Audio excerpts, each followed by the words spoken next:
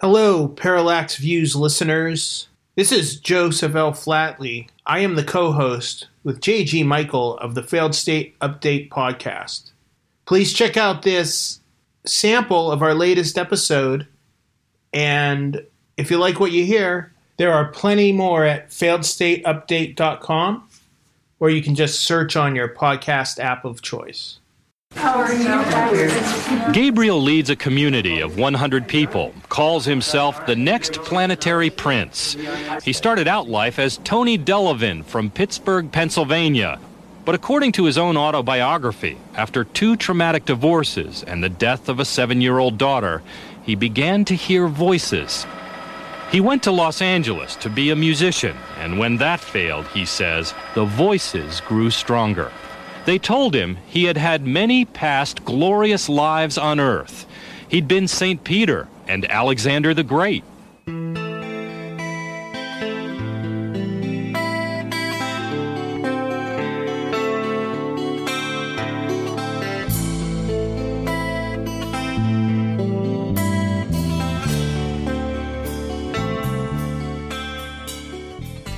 My name is Joseph L. Flatley, and you are listening to Failed State Update with me and with your co-host, J.G. Michael. So, J.G., it's good to have you back. We had a couple weeks where you were a little busy, I was a little busy, things were up in the air, and we haven't had a chance to, shoot the shit in a while. How you doing? Doing pretty good, just keeping myself busy, and I'm happy we're sort of back at it with Failed State Update. Yeah, definitely. I tell you what I'm happy with is I'm a little late to this Amber Heard Johnny Depp trial, but I'm fascinated by it. Fascinated by the whole thing. I haven't even gotten into the implications of Amber Heard as a monarch mind control subject. I don't know if that rumor has been started or not. If it hasn't, it should be started. Yeah. I'm waiting for the Kathy O'Brien crowd to start talking about that. Oh, for sure. I mean, it's just hearsay. That's the one thing. Every other time she opens her mouth, the lawyers say hearsay, objection, hearsay, and I don't understand what that means in a legal context. I don't understand how you could be spreading hearsay about yourself because wouldn't you know? The whole thing is it's so bizarre. I can't think of the last time I actually watched a trial on TV, and it really is a testament to Johnny Depp's narcissism. It wasn't even supposed to be on the air. You know, this culture of narcissism, culture of sexual trauma. I brought up Monarch kind of facetiously, but we both had a chance to talk to an author lately who deals with those subjects in a serious manner, and oddly, there's a little bit of overlap between, celebrity culture and this Monarch conspiracy. Well, it goes all the way back to the original MK Ultra stories, particularly Candy Jones, the supermodel who dated, I would say, the precursor to Art Bell, Long John Neville. And, there was this whole story, right? Candy Jones, mind-controlled assassin by night, and by day she's a supermodel. Right. Candy Jones, for listeners who maybe aren't aware, I think it's called, what is it, The Control of Candy Jones? The CIA Control of Candy Jones, I think by Donald Bain, who incidentally ended up writing a bunch of Murder, She Wrote books. Well, that's a great gig if you can get it, for sure. Yeah, so Long John Neville, he's like you said, the Art Bell of the 60s. He's the or 70s. He has all-night radio show where he just drinks a bunch of coffee and discusses Fortean subjects. And at one point, he gets married to, Candy Jones, this woman whose visage graced all these bombers in World War II, where they would paint cheesecake photos of women on the sides of bombers. And the story is apparently, through hypnosis, there was something wrong. She couldn't quite put her finger on it. Her husband hypnotized her and uncovered all these memories, which I guess the amazing Randy told Paul Krasner. I guess Randy was friends with Neville, And I guess he told Paul Krasner that Nebel, was very open about the fact that he just made the whole thing up because he needed the money. So I don't know if that's been proven or is provable, but that's the story I heard. I mean, I could believe it. I think there's sort of carny tradition when it comes to late night talk hosts, especially the ones that talk about, UFOs. And, you remember it reminds me of the Area 51 call to Art Bell. There's all kinds of things that I think are kind of stagey, I guess, in late night talk radio. Mm-hmm. Yeah, I mean, and that's the fun of it. And I've whiled away so many late night road trip hours listening to Art Bell back in the day. And, it's fun, and sometimes people take it too far. As Candace Woolley, is that how you say her name? I think it's Candace Wheely. Wheely, yeah, that's right. So you introduced me to her and her new book, Monarch. Out now from Soft Skull Press. That's right. And you had a really good interview with her on Parallax Views. Maybe you could tell us a little bit about that. Yeah, so I decided to have Candace on because, I somehow I got notified of this book, Monarch, and I just saw the cover of it, right? And it's just, you have this washed out sort of Barbie doll face on it, and it just says Monarch. And I'm like, wait, someone has made a novel based on Monarch, the mind control conspiracy theory, right? The not just mind control, because it's a little bit different from MK Ultra, right? Like Monarch is like the pornified version of MK Ultra. It's not just mind controlled assassins. It's like mind controlled sex slaves for the CIA. What was that? There was that article by Robert Sterling, our friend from The Conformist. He wrote Uncle Ronnie's Sex Slaves. I think it was for Hustler or something. But yeah, there were all these women that came out. Chief among them, Kathy O'Brien, author of Transformation of America, who basically claimed they were mind-controlled sex slaves for the CIA. And, Boxcar Willie was a reptilian, and Bob Hope was my handler in the case of Bryce Taylor. And you have all these just women who I think had some serious issues and were, in my view, taken advantage of probably. Yeah, by their handlers, their men that were, quote unquote, rescuing them. That was the case with Kathy O'Brien, I think. But, also Candy Jones, both of their stories are very much, there was something wrong with me, and this knight in shining armor came in and fixed me using hypnosis, and now we're going into business as, professional conspiracy theorists. I don't really know how much of that is put on, how much of that is the story, how much of that is literally what happened. Does Kathy O'Brien think that she was part of Monarch? I don't know. Real quick, I gotta ask you, have you ever seen the short documentary? Robert Sterling's actually in it. It's called The Most Dangerous Game, and it's a short documentary, 10 minutes, about Kathy O'Brien and CIA mind control. And I think it was the Guerrilla News Network released it. They made it. And that's back in the early 2000s, I think. Yeah, that was pre-YouTube. Yeah. But it's the wildest documentary I've ever seen in some ways, because you're just watching this short 10-minute documentary, and Kathy O'Brien the whole time is and they carved satanic symbols on my vajayjay. And the whole documentary, they're kind of teasing that they're going to show it at the end, and they never do. And I'm like, is this supposed to be some weird cock tease for conspiracy theorists and really out there evangelical Christians?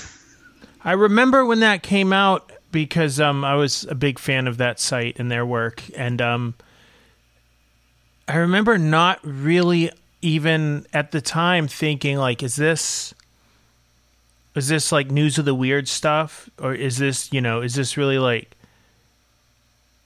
or is this really journalism that's advocating for Monarch victims? I couldn't. It's an odd subject, and it very easily veers into the sensational. But the reason I loved your interview with Ms. Woolley, and the reason that I interviewed her as well for Failed State Update, link in the show notes, is because I think that a lot of important subjects are brought up, come to light in these crazy mythologies. I think there are very few people who believe that they are monarch slaves, but there are thousands and thousands of people who believe that monarch slaves exist. Slight difference. Why do people believe this outrageous stuff that can't be proven? And it's interesting to me to work on it in fiction, in a novel, because the novelist is doing on purpose what I think all these people are doing by accident, creating this narrative. Yeah, I think it's really interesting with Cathy O'Brien. And then, so like you take Transformation of America by Cathy O'Brien, and then you put it side by side with Monarch by Candace Wiley. And it's interesting because one of those two books, mainly Candace's book, is sort of dealing with Monarch as a metaphor. And in a weird way, Cathy O'Brien kind of makes sense to me when I read her as fiction. It's like, the whole most dangerous game element and this feeling of being hunted down in a patriarchal society. I think a lot of people can relate to that. It's just, to me, it makes sense as metaphor rather than, some real account.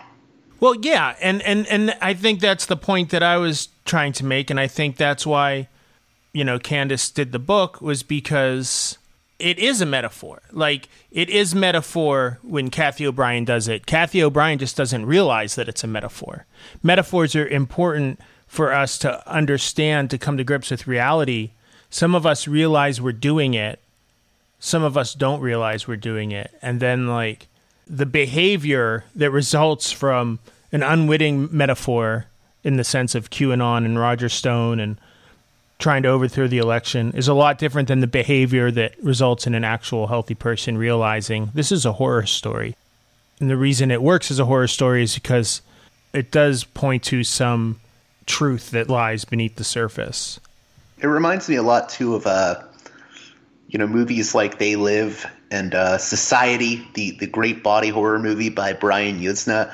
The reason those movies work is because those movies treat it as a metaphor. And really what they're getting at is that, in a way, if you're at the bottom rung of society and you come across people at the top, they are going to seem completely different from you. They're just different culture, different strata of society. So they're almost, people at the tippy top are almost removed from the rest of us. So in a way, metaphorically, they almost are kind of alien to us in a way. All that stuff makes sense as metaphor, but then when you treat it as, no, they're actually 12-foot tall shape-shifting reptiles, then it gets a little bit out there. Yeah, I guess what screws people up is they don't realize that they can have very strong feelings about metaphorical reality. It's like, something horrible has happened to me. I can't even quite put a name to what happened, but I have this strong feeling, and I feel strongly drawn towards monarch conspiracy theories.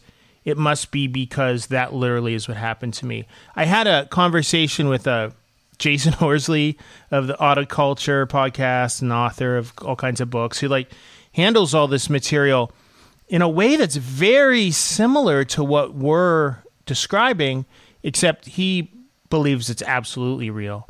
And I was having this conversation with him before he decided I was a dupe for the New World Order and spoke out against me in his blog, which is another story for another day, a short, not really that interesting story. He's been searching for proof that he was abducted or monarched. And to his credit, he doesn't have it, so he hasn't come out and said, at least when I spoke to him 4 years ago, he's like, I just have this feeling. I haven't been able to prove it yet. And I was like, well, so what's that mean? Do you want to, have you ever thought about maybe I want to believe this for some reason? And he's like, yeah, it's occurred to me, but how messed up would I have to be to want to believe it? Which is I appreciate the candor, but I don't think you would have to be that messed up to want to believe it. Not any more than you'd have to be messed up to be attracted to body horror or any transgressive art or cinema. A lot of us, I think we're all drawn to it to a degree A lot of us will admit to it, but that doesn't mean that there's anything wrong with us. It just means that there is a shadow side to the human beings that needs to be explored.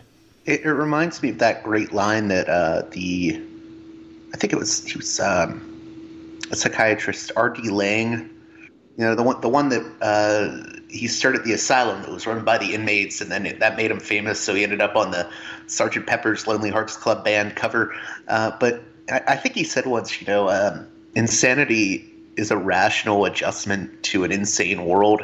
That sort of gets at what you're saying. Like, I don't think it takes much to believe in things that may not be true, or maybe out there, or maybe not true in a factual sense, but maybe true in a metaphorical sense. I don't think it's that much of a leap for people, because it's a very, we live in a world that is full of traumas, and I think people often feel crushed under the weight of the world. And I actually think that's what makes conspiracies so popular with a lot of people. Yeah, I think you hit the nail on the head. And I'm going to suggest people check out our dueling interviews with the author. And speaking of a reaction to an insane world, I have an interesting tape for you guys today for the podcast. Last week, Gabriel of Urantia, who you might be familiar with as a subject of my book and podcast, my book New Age Grifter, and my podcast The So-Called Prophet from Pittsburgh, are about this real life UFO cult. It's not a metaphor.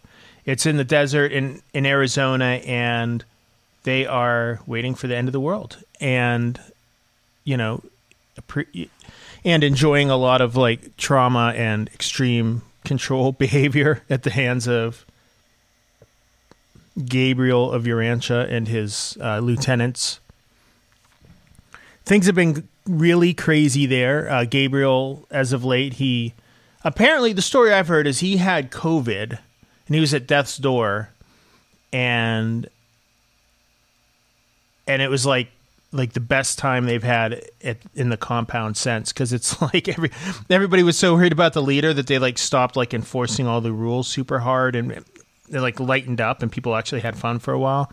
And then Gabriel came back from death's door, and he's just been on a tear. I guess it's just like it's become like super.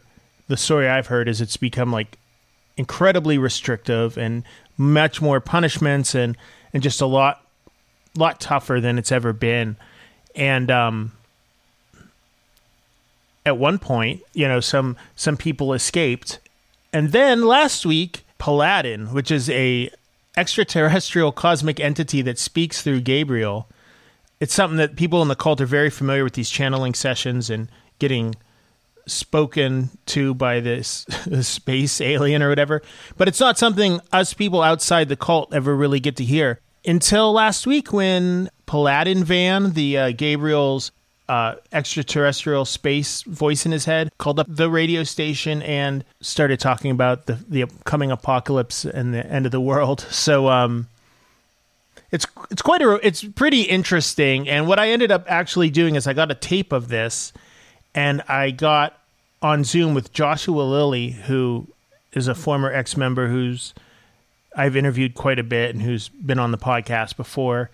And we just played it, and then like we would pause it every so often, and Josh would comment on what he just heard, or the messages behind what Gabriel's saying. Really an interesting tape. So we're going to hear that now, and then we'll be back on the other side.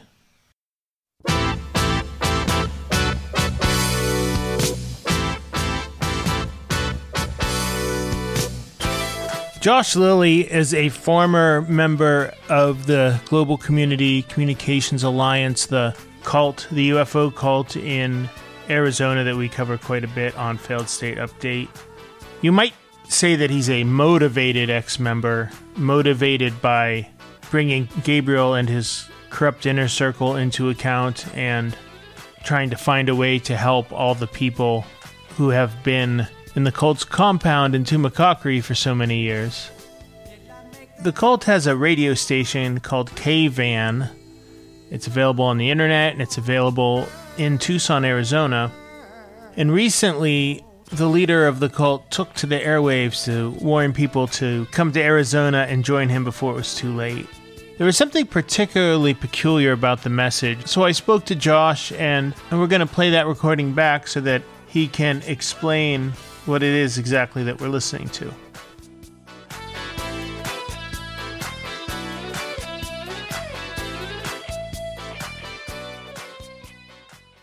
You're listening to KVAN-LP 91.7 Tucson, Visionary Radio, streaming across the universe online at kvan.fm.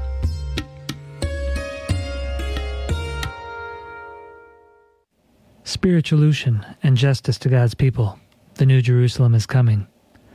Recently here on KVAN, DJ Mycenae received a phone call on the air from Paladin, Chief of Finalitors, who had a very important message for this world. You think the Chief of Finalitors calling from a landline, or he's got a cell phone?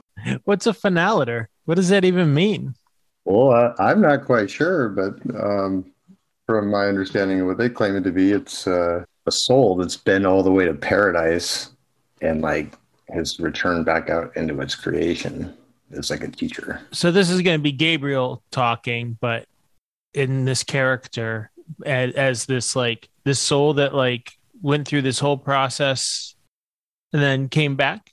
I got the way it states it is that he was like an evolutionary mortal at one time and place, kind of like me or you, right? We're mortal beings, and the Urantia book or whatever, the Cosmic Family volumes talk about past lives and stuff like that. So Aladdin is kind of like a mortal human being that is traversed time and space through the ascension process all the way to paradise, and now he's come back to gather his cosmic family. It's a long story. So we're very privileged. Oh yeah, this is a big one, buddy. This is a big one. Right. Hello, this is KVAN Visionary Radio. Yes. Can I speak on the air? Please do. All right. Yes. My name is Paladin. That's spelled Paladin. Paladin. Paladin. Yes. I'm the celestial being that speaks through Taliespan of Torah. Yes. All right. Welcome, sir. Yes. I would like to share with the general public that we are living in a transition period. We are about to experience the beginning of the first stage of light and life on Urantia Earth. Yeah, so that phrase comes up a lot. First stage of light and life. What's that? The Urantia book talks about we're in a rebellion, right? Just kind of like the Bible too. It's a battle for souls. The same message across the board. And so he talks about once you can become pure and shed the worldly hangups and join his community and be completely subservient to him, and then there'll be a point where there's a cleansing of the planet, and it could be through apocalyptic shit or whatever. He just you'll find out more in the stuff to come, but yeah. So he's talking about a cleansing of the planet, and there's a point after that will be, if you're spiritually pure, you'll come into light and life, and that's what he's talking about. Where the planet is no longer in rebellion, so no more cactus, no more black widows. It's all rainbows and unicorns, buddy. Well, his book, I can't remember the name, the Divine New Order, maybe, and then the subtitles, the first stage of light and life. So he's been predicting that this first stage of this change was coming for some time, right? Yeah, but it's he's a master of the story because he's made it dynamic and it's evolutionary, right? So it's ever changing and it could go this way or that way. You know, it's a good way to be a cult leader, man. You know, it's the story is continually changing, and you know, so right now he's always been talking about China. You know, he talked about China and the Divine New Order. You know, that's his autobiography of like his coming into being who the great soul that he is, and so yeah, it's a never changing story. It's just like a politician, man. But I was just wondering if it's like, if he thinks that it's been taking its time, but now it's really happening. Well, yeah, he's ramping it up, man. I mean, you know, fear motivates. You know, it motivates all of us. You scare a human being, and they're willing to like pretty much do whatever. And you get mob mentality, and you know, he has a mob. You know, and it's easier to control a herd than it is to control an individual. And they're all in a herd right now, and they follow suit.